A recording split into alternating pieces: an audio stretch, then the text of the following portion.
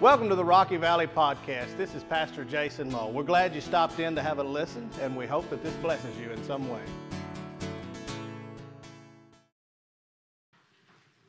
I will rise on eagle wings before my God, fall on my knees and rise. What a wonderful song. I mean, really, and you sang it well. All of you, even the people behind me and the people in front of me. That or the speakers played tricks and it all circled around or something, but that was plumb good right there. Colossians chapter 3. Colossians chapter 3. How a Christian should look. Now, this morning we dealt with a subject of not quitting. We didn't say that we weren't doing a good job. We just said we're not allowed to stop. We didn't say that what we're already doing is bad. We said, in fact, that we're probably doing a good job. We're just not doing enough of it. That the harvest is too plentiful. The laborers are too few. And the time to quit is not now.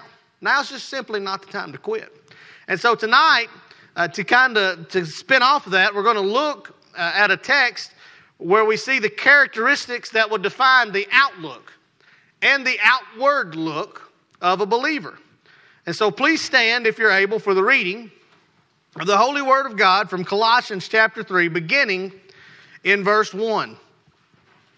If then you were raised with Christ, seek those things which are above, where Christ is sitting at the right hand of God. Set your mind on things above, not on things on the earth. For you died, and your life is hidden with Christ in God. When Christ, who is our life, appears, then you also will appear with him in glory. Therefore put to death your members which are on the earth, fornication, uncleanness, passion, evil desire, and covetousness, which is idolatry. Because of these things, the wrath of God is coming upon the sons of disobedience, in which you yourselves once walked when you lived in them. But now you yourselves are to put off all these, anger and wrath and malice and blasphemy, filthy language out of your mouth. Do not lie to one another, since you have put off the old man with his deeds, and have put on a new man, who is renewed in knowledge, according to the image of him who created him, where there is neither Greek nor Jew, circumcised nor uncircumcised, barbarian, Scythian, slave nor free, but Christ is all and in all. Therefore, as the elect of God, holy and beloved, put on tender mercies, kindness, humility, meekness, long-suffering, bearing with one another, forgiving one another. If anyone has a complaint against another, even as Christ forgave you, so you also must do. But above all these things, put on love, which is the bond of perfection. And let the peace of God rule in your hearts, to which also you were called in one body, and be thankful. Let the word of Christ dwell in you richly in all wisdom, teaching and admonishing one another in psalms and in hymns and in spiritual songs, singing with grace in your hearts to the Lord. And whatever you do, in word or deed, do all in the name of the Lord Jesus, giving thanks to God the Father through him. Let's pray. Father God, we come to you and we thank you for this day. We thank you for this opportunity to be present in your house. And God, we pray that we would take this opportunity and that we would glorify you, Lord God. That you alone would be magnified. God, please bind any thought, any devil or any demon right now and take it out the front door if it would hinder us from worshiping you for the next few minutes. God, draw us near to you. Show us what you would have us to see from your word. And it's in your precious, saving, heavenly name that we pray, as all God's children said. Amen, and you may be seated. Now, we're going to stop here in Colossians this evening. And I know we're looking at a lot of verses. I know some of you are thinking, that dude preached like 33 minutes on 2 verses this morning, and he just read 17 verses this evening. How long is this going to take? All right, I don't want you to worry about that. We're going to move quickly through these 17 verses. We're going to kind of take them in blocks, and then we may go revisit them over the next couple of weeks in smaller sections in a little more deep fashion. But I want us to kind of look here at the entire block as we start. But it's going to continue that thought. So this morning's message was intended to call us to examine ourselves. Examine what we're doing, how we're doing it. Are we doing it to the best of our ability? Are we doing it as often as we should be doing it? And how do we continue in doing that? And so this evening is going to cause us to examine ourselves a little closer and ask this question. Is this how I look and how I act? Is this what I'm doing in light of what the Scripture teaches me that I should? So a little background here before we get to chapter 3 of Colossians so that we know where we're at. Paul is writing this letter. He's in his first imprisonment in Rome. So Paul is in a jail cell. And he is writing to the church in Colossae. Now, an interesting fact about the church at Colossae is that Paul had never set foot there. He didn't plant it. He didn't go there. He never preached a sermon there. He had never set foot at the church in Colossae at this time. But he had been pivotal in the conversion of the one who did found the church, and that was Epaphras. He had sent Epaphras there to where he was from in that hometown area, and he planted the church under Paul's kind of direction. And so Paul is writing to the people at Colossae, having never been physically to see them, and he's kind of penning this letter down. And as he begins to write it, he was writing it because he had heard that there was some heretical teaching that was infiltrating this church. Now, in this time, what had begun to happen in this area is that people were teaching a theology known as Gnosticism. Nobody can spell it. It starts with a G. It sounds like it starts with an M. I don't understand it. But it's called Gnosticism. And what that means is it was a theology that belittled Jesus Christ. It said that he was less than God. He was not even a God. He was not fully God, or he was fully man. And he was perhaps an angel at best. And Gnosticism implied this thought. If you attain enough knowledge, you too can become a godlike position. And so Paul begins writing this letter with this clear combatant style in mind, if you read the first 2 chapters. So he comes in hard in these first 2 chapters with the theology of Jesus Christ. He's presenting Jesus as fully God. Jesus present in creation. Jesus as the only way that we are forgiven of our sins through his death, burial, and resurrection. He talks about the importance of grace and how the grace of Jesus Christ trumps the Pharisaic law and living to the standards that had been the ways that they had put out in front of everybody. And as he pens these 2 chapters, I feel like Paul, as he did so often in his letters, writing the depths of Christ and the magnificence of the glory of Christ and just being so consumed with Jesus Christ and how amazingly wonderful that Jesus was, Paul began to kind of get excited. And he gets to kind of chapter 3, and I think that chapter 3, I just imagine Paul in his jail cell writing about Jesus, gets so consumed that he kind of hops up in his jail cell and has a little hallelujah moment. Anybody ever have a hallelujah moment? I've had a few hallelujah moments in my life, and everybody looks at me like I'm crazy when I have them. And I believe Paul in that jail cell had one of those hallelujah moments, and everybody probably went, "What's wrong with this guy?" And he said, "Don't worry, I'm just having a hallelujah moment. And let me write the rest of this letter." In fact, had the Baptists been present there, they would have flipped out. They said, whoa, Paul. It's okay to raise one hand. Let's not ever get both in the air, all right? Don't do that, Paul. We're not ready for that. And so Paul gets excited, and he gets to verse 1 of chapter 3. And it's kind of a new thought that stems from what he's written already.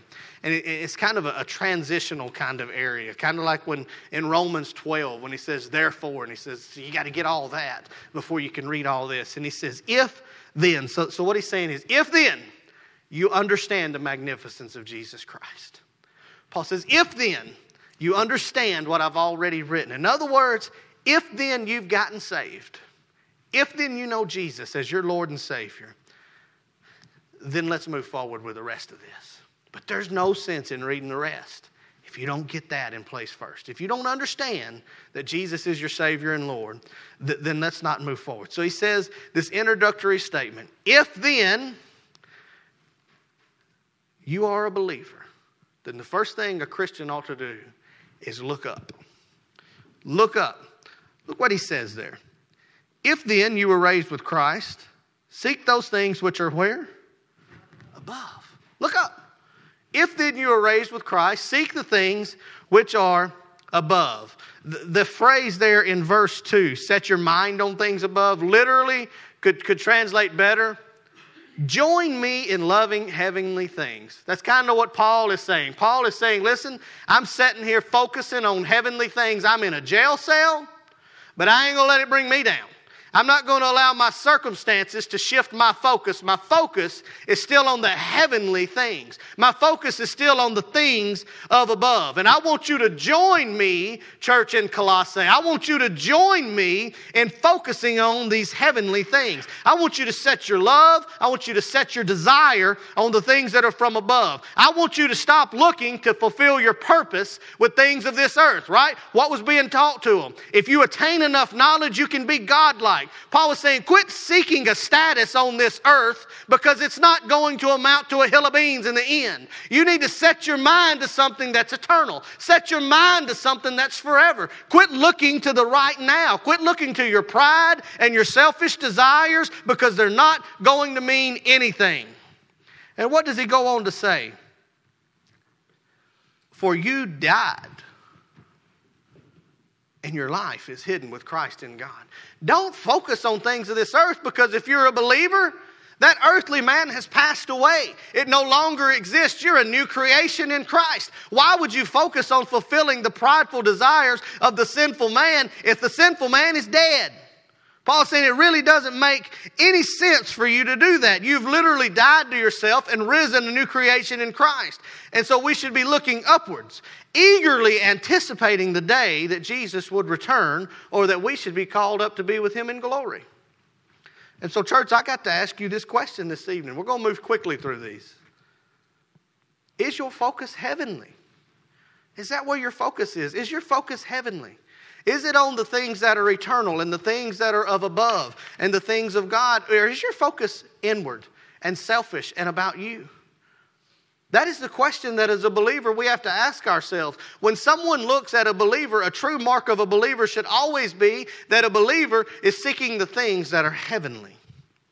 We talk about wanting a new outlook or a new life, or we want a new feeling, or we want a new ambition.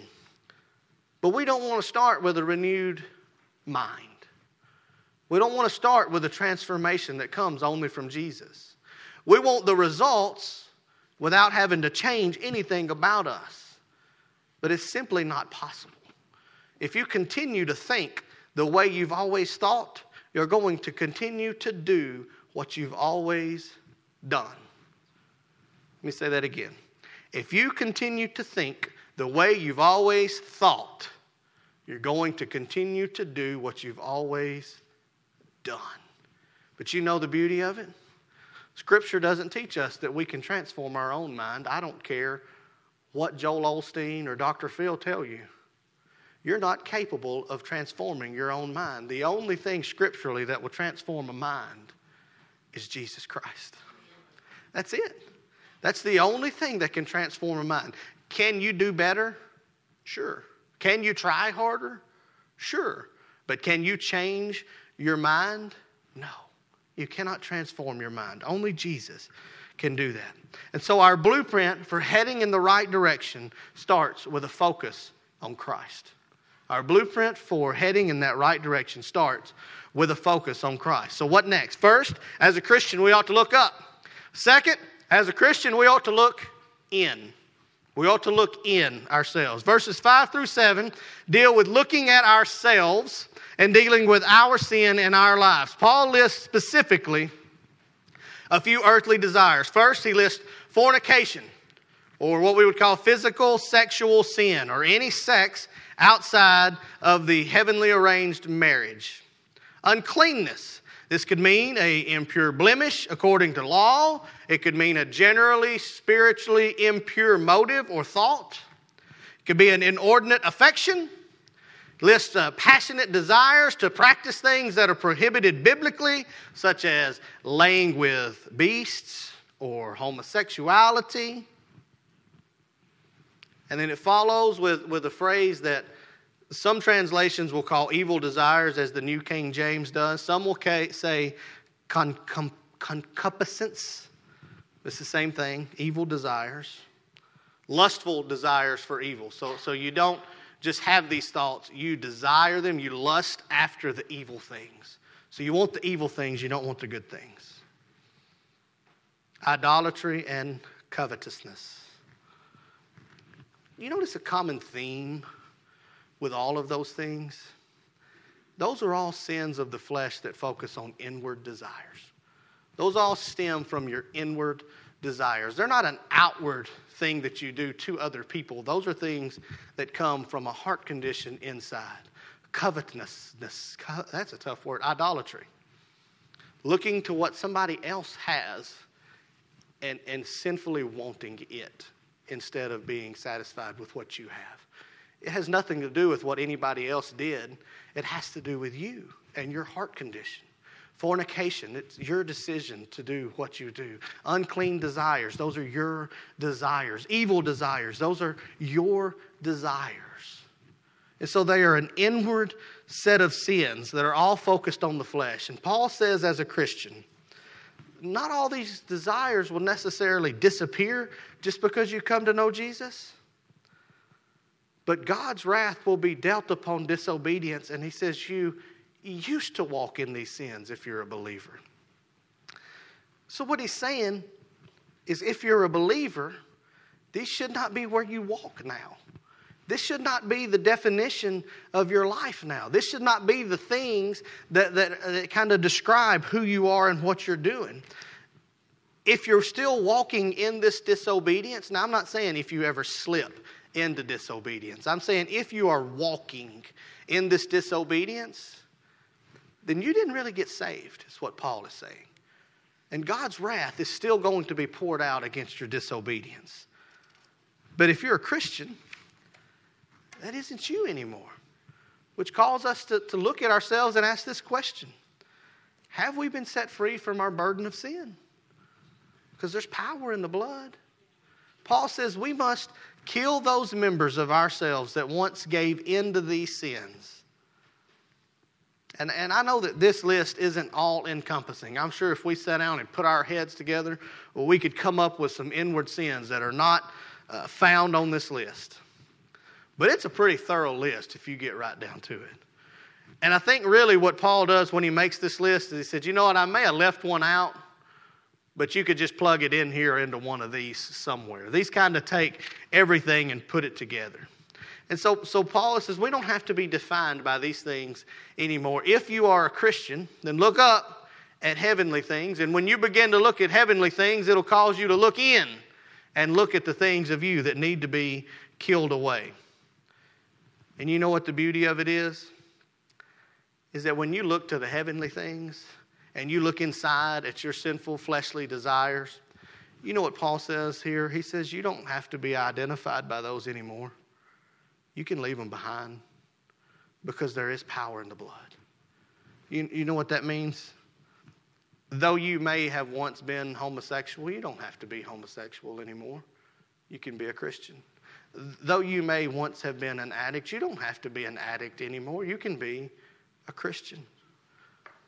Though you may have been identified as a liar before, you don't have to be a liar. You can be a Christian. And you know what your identity is when you're a believer? It's Jesus. Now, I don't know about you guys, but there's a lot of freedom in knowing that my identity can be Christ and not my past if I'll focus on the heavenly things and look to the inward things. You don't have to live there anymore. And you know what happens when you stay there? You miss out on what God has in store for you. You know what? I don't normally go all best life now, Rick Warren, Joel Osteen. But you know what? The best life that you could live on this earth is the one when you're obedient to Christ. That's where it's at. It's when you leave that burden of sin behind and you fulfill that call that Jesus has in your life. But my friend, let me tell you, I'm going to look heavenly first, because if this is my best life now, heaven ain't what I thought it was. I can't live my best life now. My best life will be then. But I can do what Jesus called me to do while I'm here. But I can't do it if I stay in that sinful life. So we have to look up. We've got to look in. But we'll also look out. Look at verses 8 through 11 with me.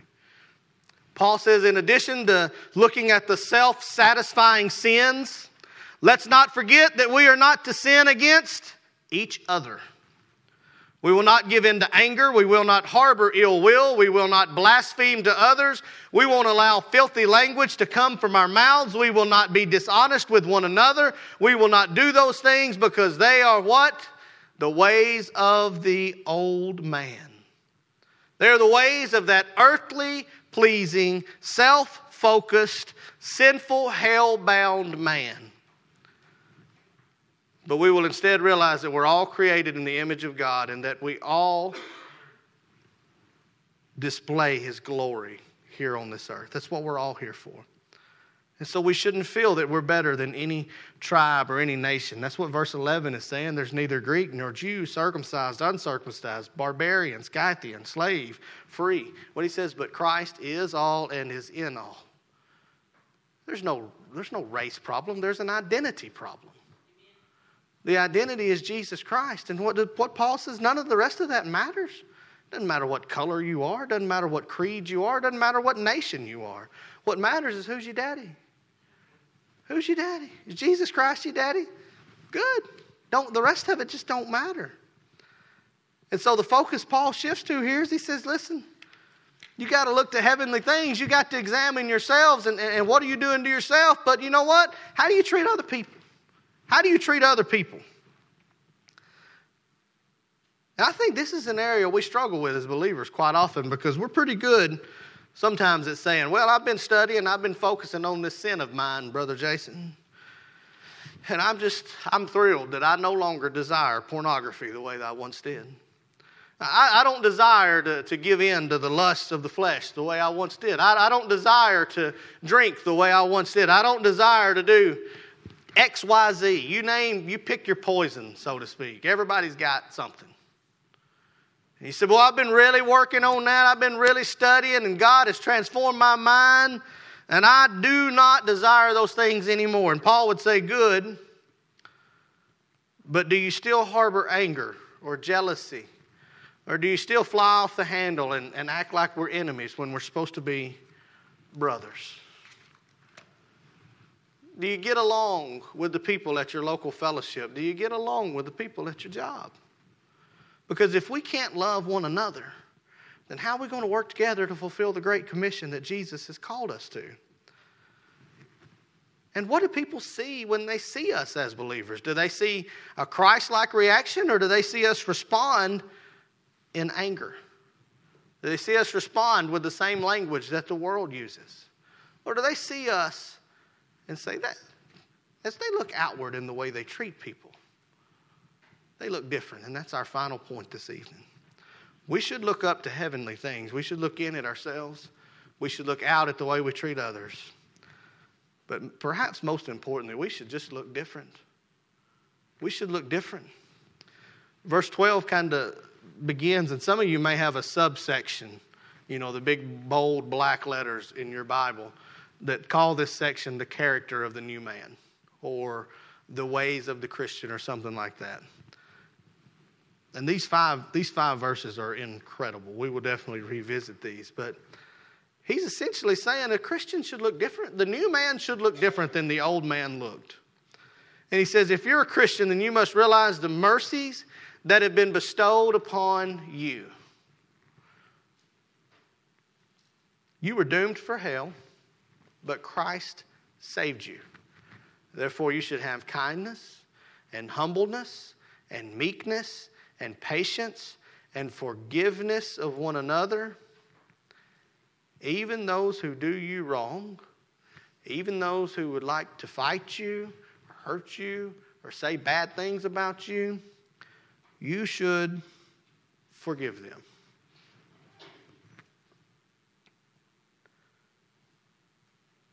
And how different is that look for a believer?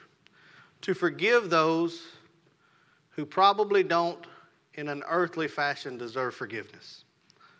To forgive those who fight against us, who bring us down. It's not possible by the fleshly man, is it?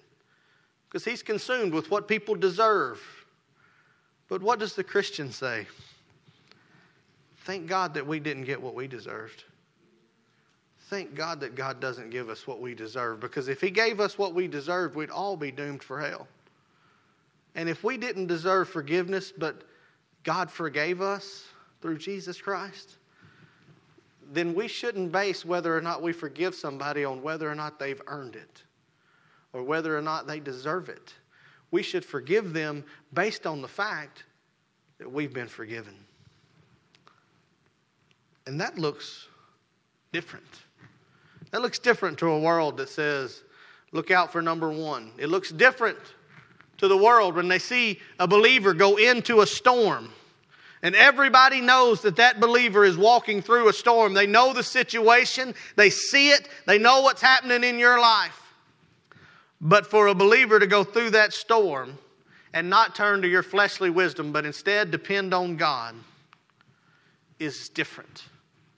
The world doesn't see that in a normal reaction to bad things. In bad times, the world sees panic. But the believer says, I know who holds tomorrow. And I know He holds my hand. What a glaring testimony is that? That when somebody knows what you're dealing with, they would say, can you believe how well they handled that? Can you believe that? And then they say these words, it wasn't me. It was the power of Christ in me. What a testimony that is for a believer. So if we're going to excel more, if we're going to abound more, like we talked about this morning, then we've got to look to heaven. We've got to examine ourselves. We've got to examine the way we treat others. And we, quite frankly, got to make sure we don't look like the world. We got to look different. And so I ask you this evening to look to your life and ask yourself this question: do I look different than the world around me? What's in my life that I need to lay down? What inward desires am I dealing with that I need to leave here tonight? What is it that I need to give to God tonight that I might look different tomorrow? What outwardly focused things do I have? Who do I need to reconcile with?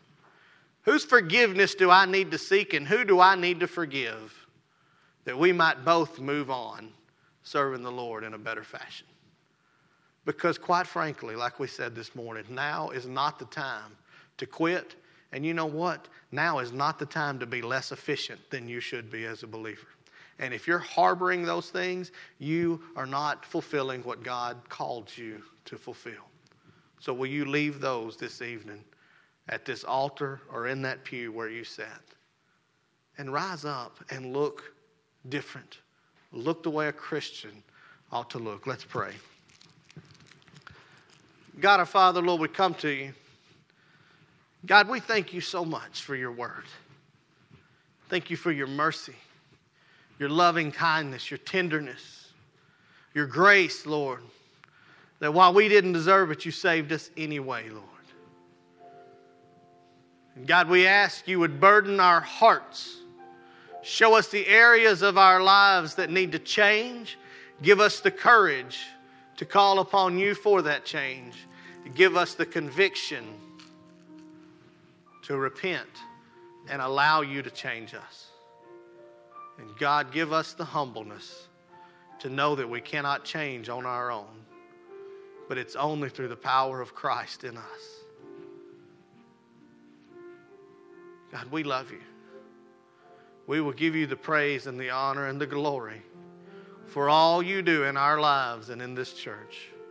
And it is in your precious name that we pray, Jesus. Amen.